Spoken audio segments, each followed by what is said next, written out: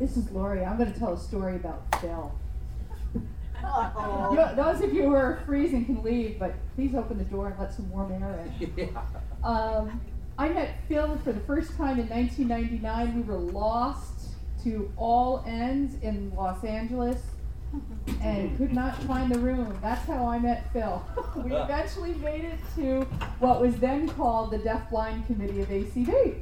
So Phil is a very funny guy, and I'm sure he'll have a lot to teach you. It's always better to get lost together. It's always better to get lost with a friend. So.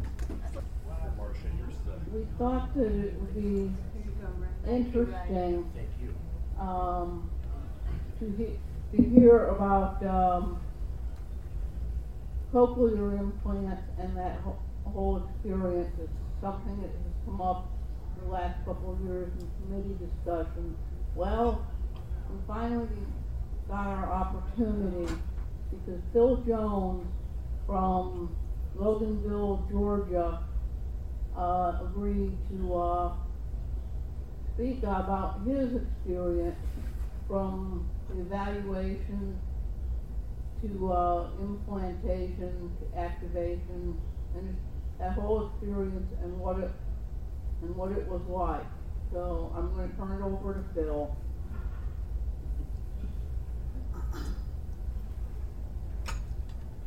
Thank you very much, Karen. I do thank you and the SASE committee for giving me the opportunity to talk about my experience with a cochlear implant. And I wanted to say out at the outset that this is my experience and my experience only. I'm still getting used to cochlear implants. It's been 2 years this past October that I received my implant and got activated some 3 weeks after that. So the cochlear implants are so individual that this is, as I say, my experience. Someone else could experience something else, but I'm happy to share this with you and figure out and also to pick your questions. I think you did at the end of the presentation, and maybe I can get some tips too, because it's quite a journey. I know it was titled, I think the presentation was titled My Cochlear Implant Journey, and that's what it is. I'm on that journey, and I've got a long way to go, and I hope a long time to get there. But, anyway, as Karen mentioned, I'm from Loganville, Georgia, and you're probably all scratching your heads and wondering, well, where is that? It's a suburb of Atlanta, and I make my usual frame of reference is Atlanta because nobody knows where Loganville is, and much less have they heard of it. In fact, I remember a number of years ago there was a commercial on television about a car dealer, a local car dealer in the Atlanta area, who happened to be in Loganville, and at the end of the commercial, the question was asked, "Where's Loganville?" That's what it sounded like. Anyway, so that's what that's all about. But to give you a little background about who I am, I was born totally blind, but I had normal hearing, which I had until I was in my early 20s. And I started to lose that, mostly for the fact that I grew up in the 60s and 70s when there were 2 levels to hear your music, loud and louder.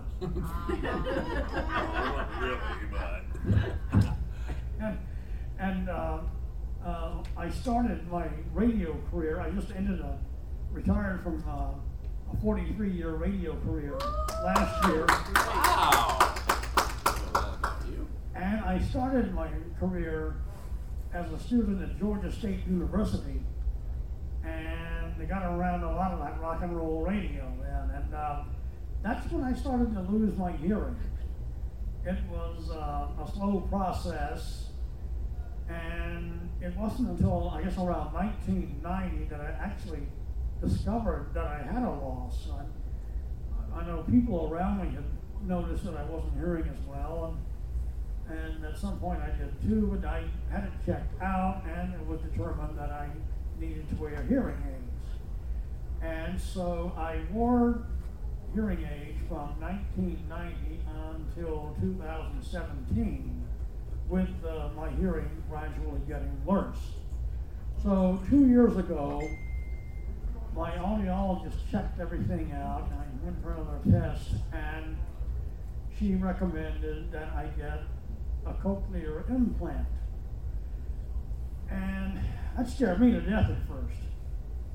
My hearing had gotten that bad, so I would need a cochlear implant. I didn't know much about them then, but I'd heard a few things, and I heard that when you first got them, that everything was going to sound like an old record played at 78 speed.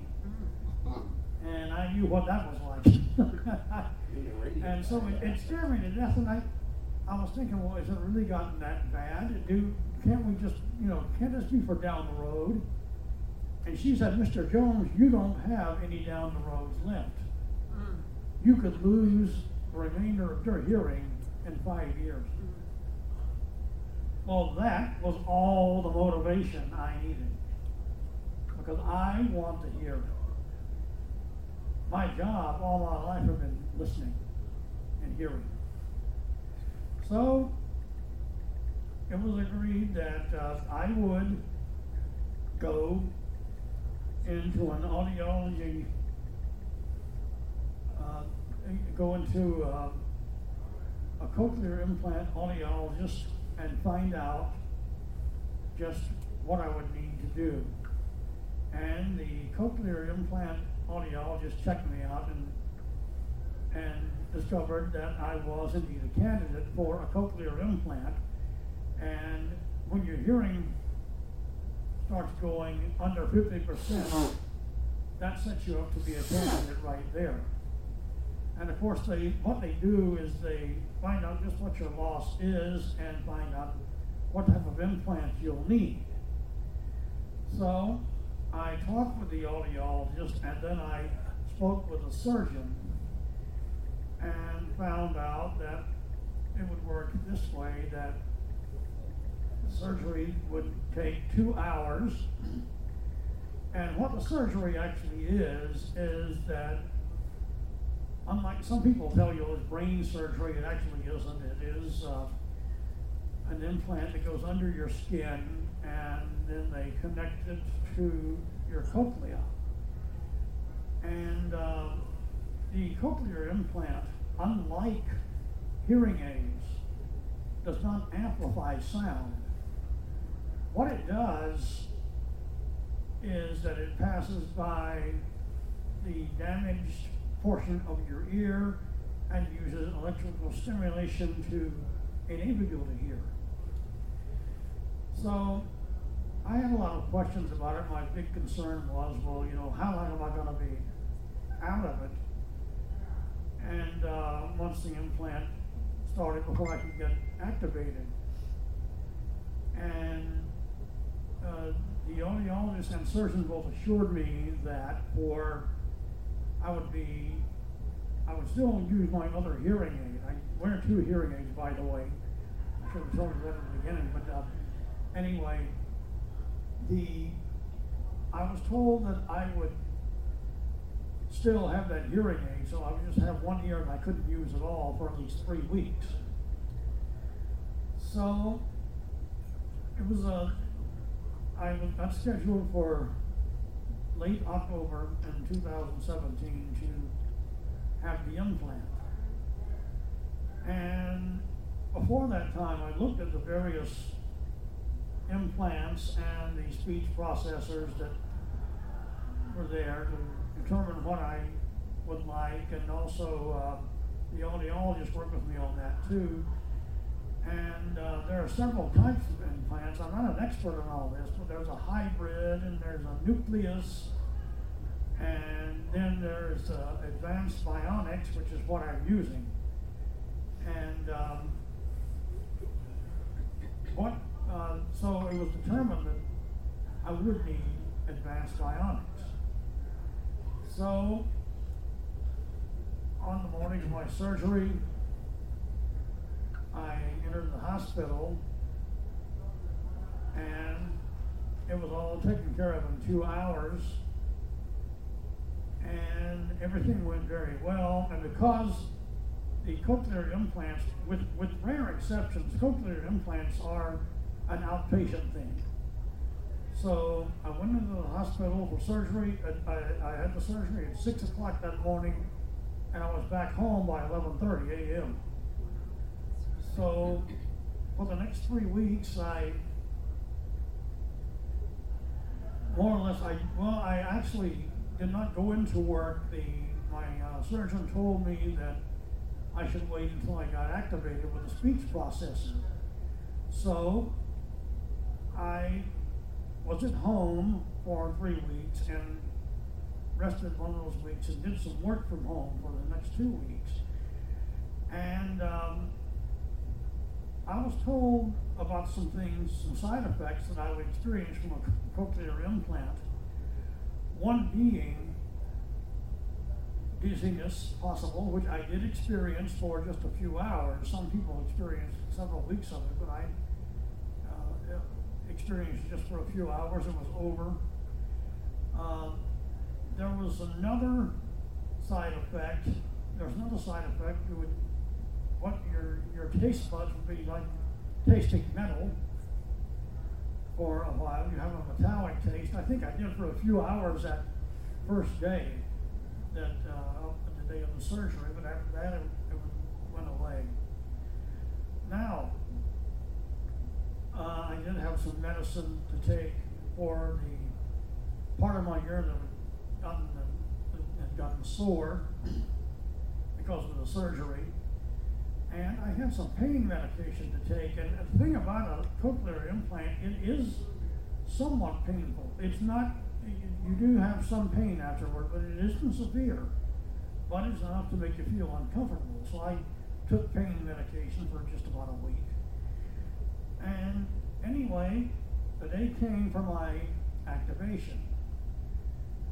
And I went to my audiologist, and she turned on my implant. And the first thing that they do when they turn the implant on is they set the level of the electrodes in your implant. And they'll usually start, or at least my audiologist did, start with a high level, and then she would lower it a little bit until I said, okay, I'm comfortable with this. And she would take care of that. And now, I got the speech processor after that. And what I have is a speech processor that has two parts. Now, I've looked up the thing about speech processors, and there's another kind that just sits on your head, and there's a kind where there's a portion with a magnet that goes to the side of your head up next to the implant, and the other part fits on the ear. That's the one I got. I found out about the one that just sits on your head, and I found out that that one used disposable batteries, which have to be changed every 2 days. Ooh. Which after a while, as you can probably figure out, can get pretty expensive. So I took the other speech processor, and I have 2 batteries with it, and each day I have to change them, and a couple hours before they die off, I get a beeping signal. And in fact, I'm getting it today, and so during this presentation, I may have to change the battery, but we'll just let that be part of the presentation. And anyway, when I first got the speech processor activated, one of the things I noticed was that, unlike just amplifying, as I mentioned earlier, that the hearing aids just amplifies the natural sound. Well, the speech processor and the cochlear implant, you hear differently. I mean, at first, some people, especially high-pitched folks, sounded a little bit like chipmunks. And but my main sound was things sounded like they were coming out of a barrel. When I was listening, when people would sound like they were coming from a barrel. And also, I know I experienced a sound that would come, it would sound like a radio with a loose wire in it sometimes also. And there were just, situations where I was wondering what's going on. Am I really hearing this? What am I supposed to be hearing here? But you do have a tin pan sound for a good while, which I still have, but it's not that bad anymore. It's not nearly as bad as it used to be. I've gotten accustomed to it. So, and it does. There is a little echoing there. But what I wanted to tell you too was that when I got activated, I was told that my left ear, which is where I have the implant, will become my dominating ear. That and it's set up to work simultaneously with my right side hearing aid, and it works very well there. And I'm glad it works simultaneously, because I have heard situations where the hearing aid would hear something, and then it would not, 2 seconds later, the speech processor would hear the same thing. So you can imagine how confusing that must be.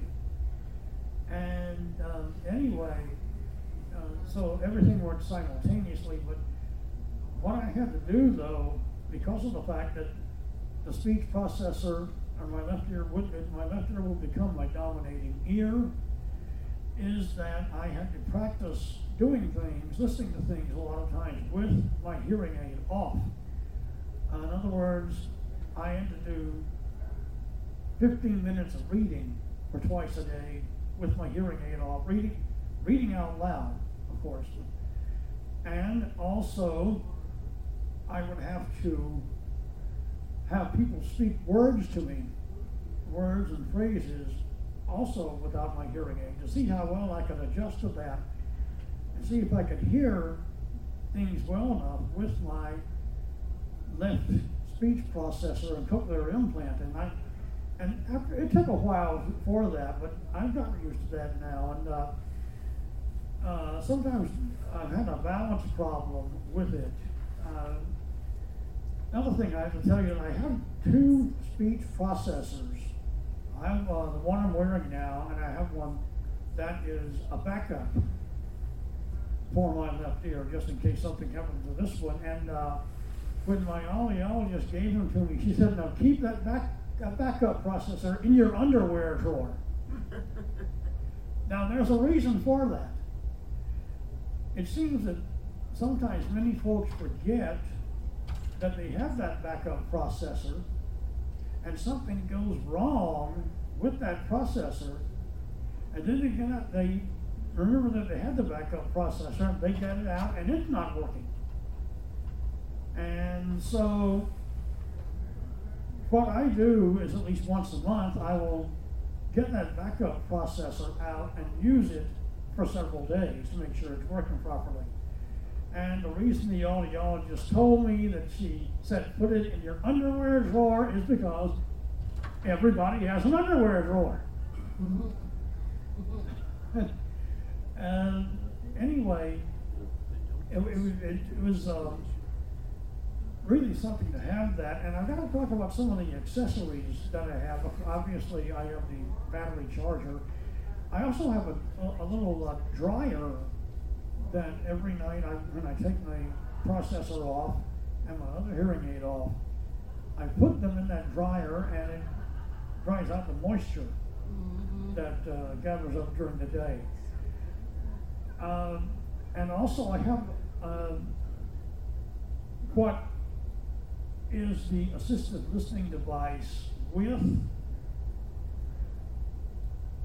the speech processor, and that is a Roger pin. I'm not sure why it's called a Roger pin, but it works with the processor when I'm in a situation where there's a lot of noise, or when there is some difficulty with understanding some of the speakers.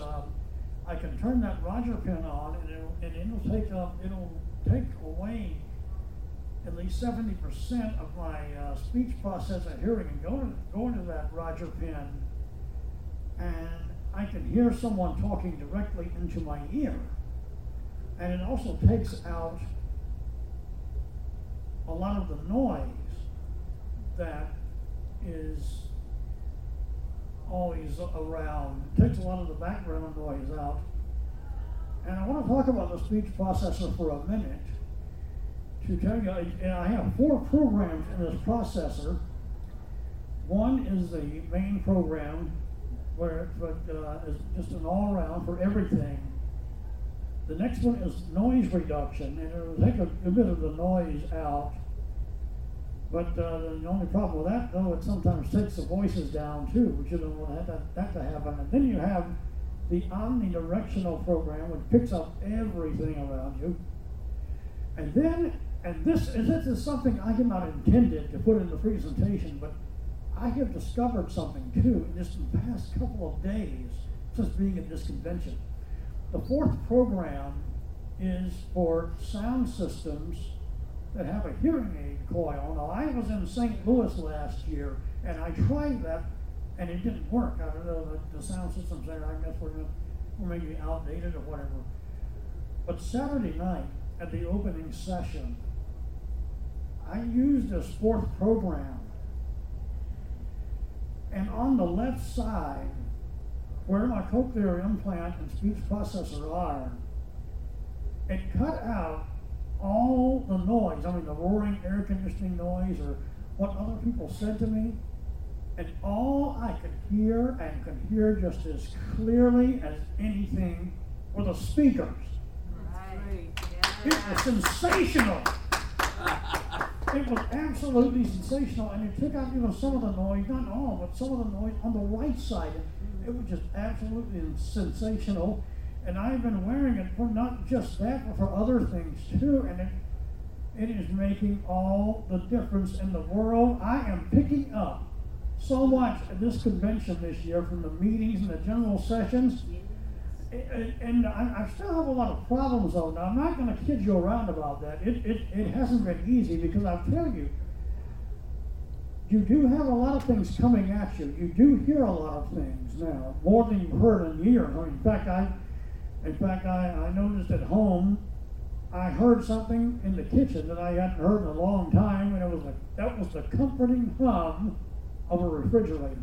I'm telling you, it was great, but I still have a lot of difficulty sometimes, and this is what makes a big difference in cochlear implants and hearing aids, and that is the fact that it is mostly brain work. It's more brain work than anything else, and you really have to focus and concentrate, and that's really the hard part because I still, it's when you have so many things that you haven't heard in a long time coming at you, it is difficult to keep up with everything, and you have to get that brain to working where it can keep up. One of the things that I discovered once I got my activation was that many people talk very, very fast. And I can see by your reactions, you know what I'm talking about. And this is something, there's some things we just can't control, but I do still have some difficulty understanding, not all the time, and I do still have to have things repeated to me or ask somebody to repeat things to me. And I have to admit, it does frustrate me to do that, and I realize that maybe it shouldn't. And I've been assured and reassured by a good friend of mine who is a resource teacher in one of the public schools in the Atlanta area, who for many years taught students with cochlear implants. She assured me that, if you need to have somebody repeat something to you, that's okay. I understand that there are a lot of things that we can do with cochlear implants that we can't do with hearing aids, unless you've got a waterproof hearing aid. is that you can actually wear the cochlear implant in the shower or in the swimming pool or whatever. But I have not wanted to take that chance yet. Smart move, man. I'm still very cautious about it, but you know, really, as I was relating to you about my discovery, I think this convention has given me an opportunity to really experiment with this speech processor in all kinds of settings, and you know, maybe it's a good thing that, for at least for me, that the convention is in different settings, because you know, one place you may need to use your speech processor one way or another way in a different place. I mean, for instance, the Roger pen I was referring to, I had to use it in here during the last session. On Saturday night, I was using that fourth program that I was telling you about. So it really comes down to just making it work for you, because it is an individual thing. And so I don't know if I can really say too much more about this. So why don't we just go ahead and take some questions? Mr. Phil, this is Cecily Senior. You said you have 4 different settings for your cochlear. How do you change from one setting to another? Okay, now the programs are in the speech processor. So I do have buttons for changing that. I have the buttons on the processor for changing that, and I have buttons for setting the levels, one for high, one for low. I have a question.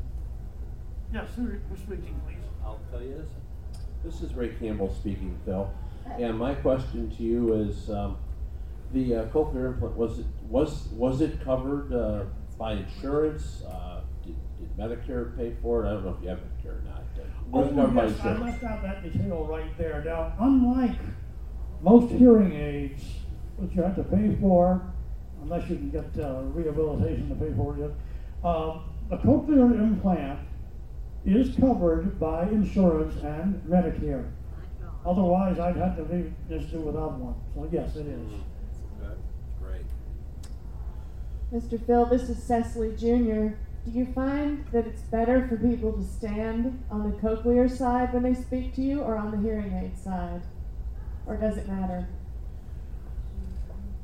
Well, it is much better on the cochlear implant side. It is much better to do it that way, because it does present a little bit of a balance problem, because the hearing, this is something that I spoke to my audiologist about, that I do prefer balance, but it doesn't, she told me that you really won't get that much balance, because of the fact that the left ear is the dominating ear, and it really, I think, took me a long time to realize that, so that's why I really try to focus more on listening with my left ear than right ear. And anything that's said, by the way, anything that's said on my right side is going to bounce over to the left side, just like that. So, you know, so that will work real well too, but it's better to stand on my left side. Mr. Phil, this is Cecily Senior again. Can you tell me why the doctor chose your left ear for the cochlear? It was the worst of the 2 ears as far as my loss.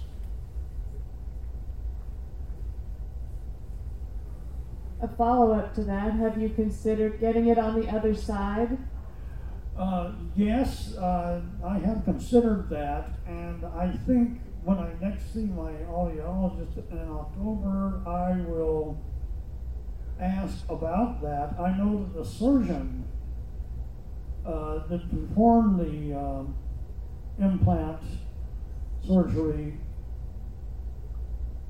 also spoke to me about it even before I had the surgery on the first side. She said, do you want to go ahead and do 2 sides, or do you want to see how this first one works out? So.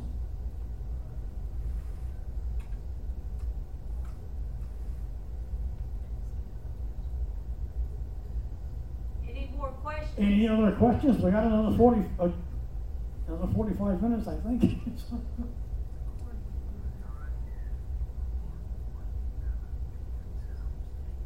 Yeah, we got more time, so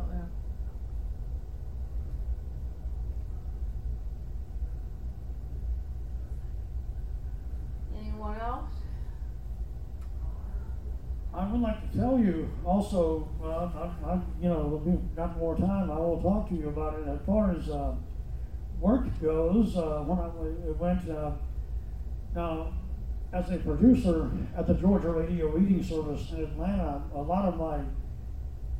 most of my job was listening and editing, and I really want to tell you that things just seem to be, it worked out so much better with having the cochlear implant. Of course, you have all kinds of different voices to work with too.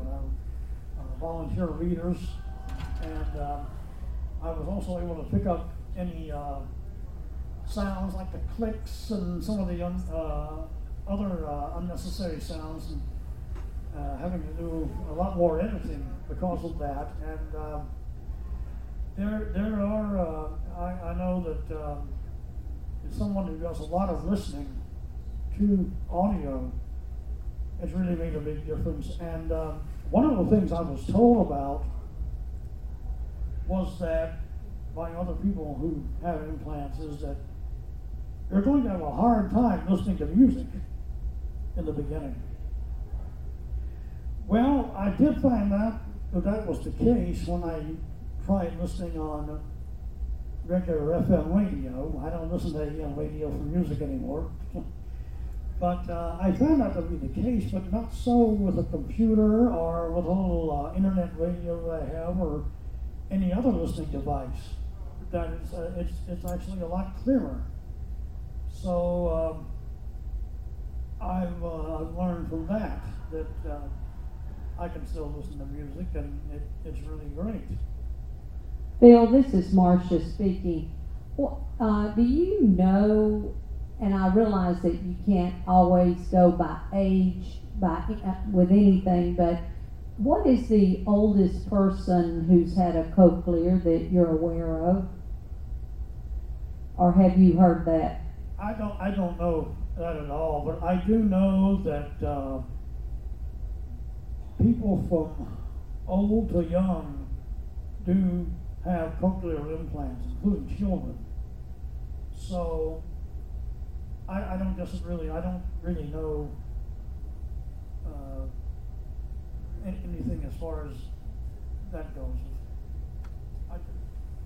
Okay, that's okay. I was just curious if you had heard that mentioned since you were along your journey. But anyway,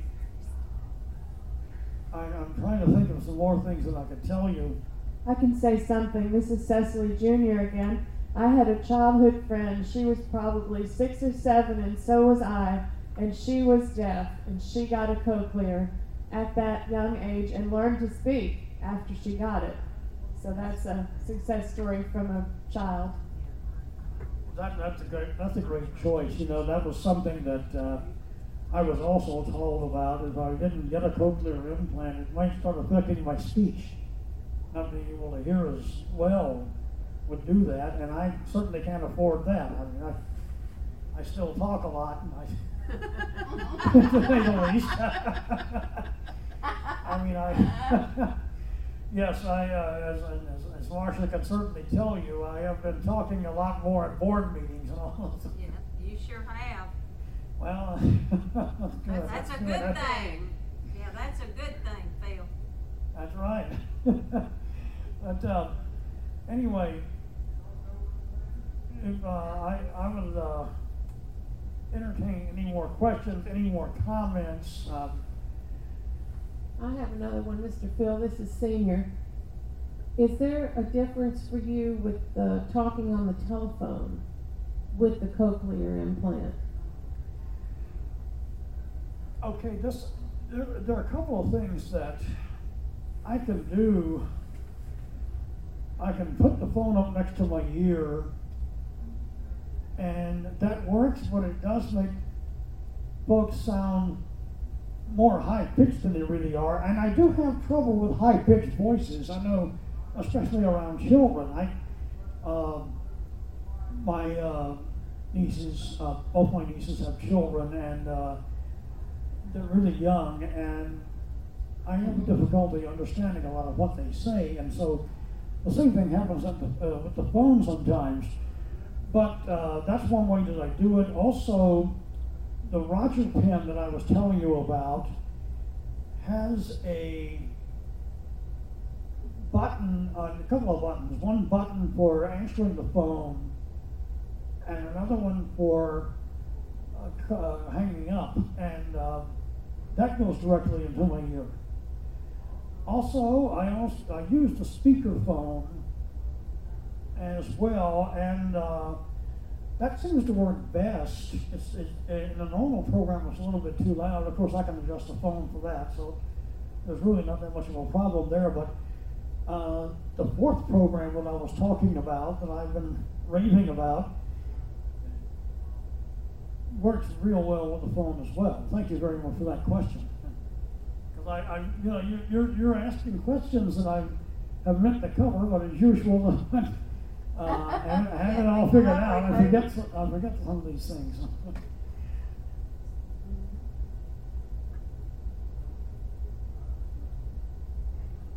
Do any of you in the room know people with cochlear implants, and what have they told you? Yeah, I do. On the microphone, please. Yeah, please. Do you want it, Karen? Oh, That's an unwritten rule on ACV. yeah, I'm in this committee, and yes, I do want it. Yeah, I'm sorry. I was just asking for it to be passed to me. This is Marcia speaking. We have a young girl in my church who is very, very special needs, and some of the medical doctors were concerned about her getting the cochlear simply because she does have other health problems. She was a foster now adopted child, and her mom is a nurse. But her mom and dad, the adopted parents, made the decision that they felt like the cochlear implants was worth the risk for her quality of life, because she is very, very visually impaired, and she was almost deaf, and because she was also limited in her ability to think, the cochlears have absolutely turned that little girl's life around. And even though without a miracle from God, they don't expect her to live maybe to be about 20 or so, at the same time, that the quality of life will be so much better, and she will enjoy the years she does have. So, I think we have to look at that aspect of it as well. Well, you certainly do, and I really think that was a great decision for this family to make, and I certainly applaud them for doing that, because what really matters is what you do with that life and what quality of life you have, how many years it may be, 10, 15, 150, whatever. But I know this is one of the things that I was told about too. I read some stuff about cochlear implants, and some people liked them, some people didn't, and I had heard that if you have a cochlear implant and at some point you needed an MRI, that could be a problem for the cochlear implant. It could take something out of it. I have another question, Mr. Phil. This is Senior. You know how do I say this? How long will this cochlear last? In other words, will you have to have it replaced in a few years, or is this something that's permanent? That would really depend. I have heard that some people have to have theirs replaced maybe after about 5 or 6 years. So that may be a possibility of having it replaced in a few years. And if I could have a microphone up here. Yes, ma'am.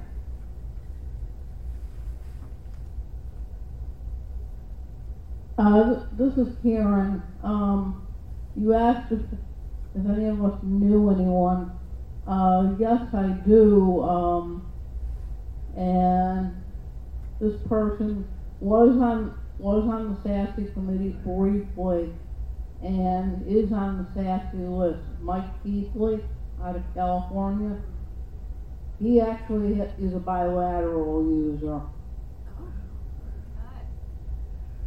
Yes, you know, I've heard, and this is really encouraging. I'm on the Yeah, you're on that SASE list. bilateral, of course, the two of them. I've heard about somebody on the there's a cochlear implant email list that I'm on, and I've heard a lot from some of these folks who are bilateral. They tell you that with each year their hearing does improve, and so that's encouraging, and that's why I would, you know, at some point like to get one for the right side. Mm-hmm. Does anybody else have anything at all they'd like to add to this? Any more questions? I don't know how many more questions I can answer. Like I say, I'm not an expert on this thing, but this is it's a journey, and I'm on it, and I hope to be around a lot longer so I can be on it.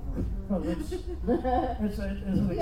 it's an exciting journey. It's adventurous. Yes, sometimes I hit some bumps in the road. It gets frustrating. I know sometimes that my concentration just gets broken so easily, and I like to listen.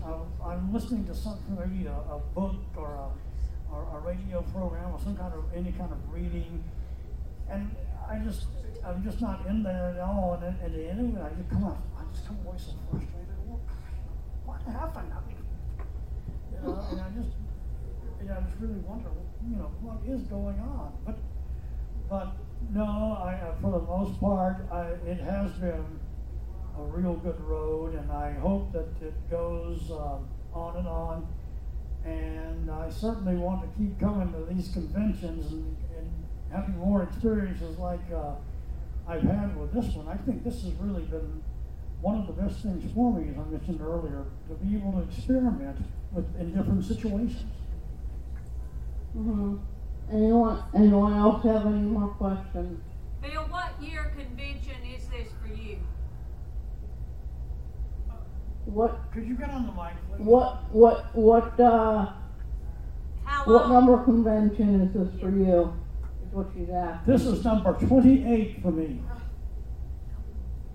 I began in 1988 and ran straight through until 2008, through 2008, and I had to, because of financial reasons, I had to kind of take the next 3 off, but it came back in 2012 and went for 2015. Then I had an accident a little shortly before the 2016 convention, and I received several injuries from the accident, and I wasn't really too sure I'd be up for the convention that year, and I missed 2017 because it was too expensive, but I came back last year. So this is number 28 for me, and We're glad. Yay!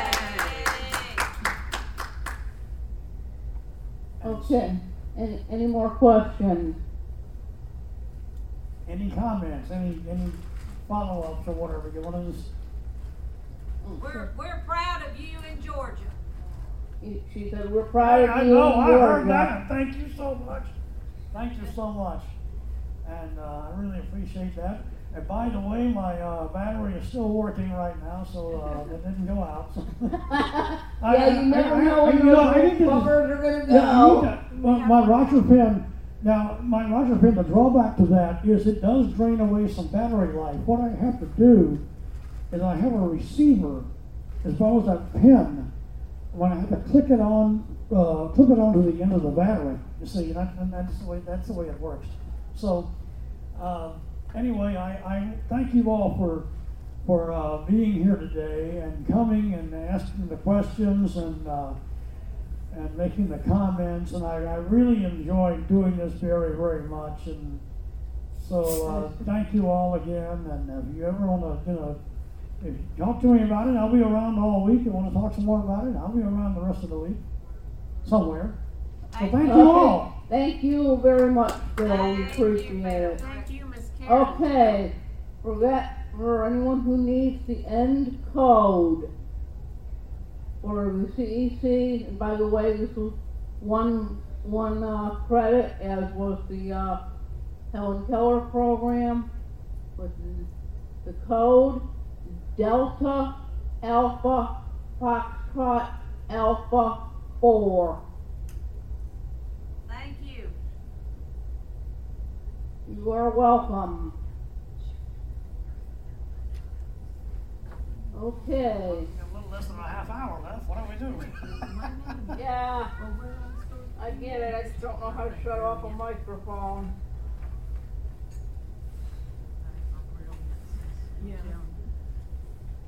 If you hold down that button for about 3 seconds, the light will go off. 1, 2, 3. Well, that didn't work. Let me try.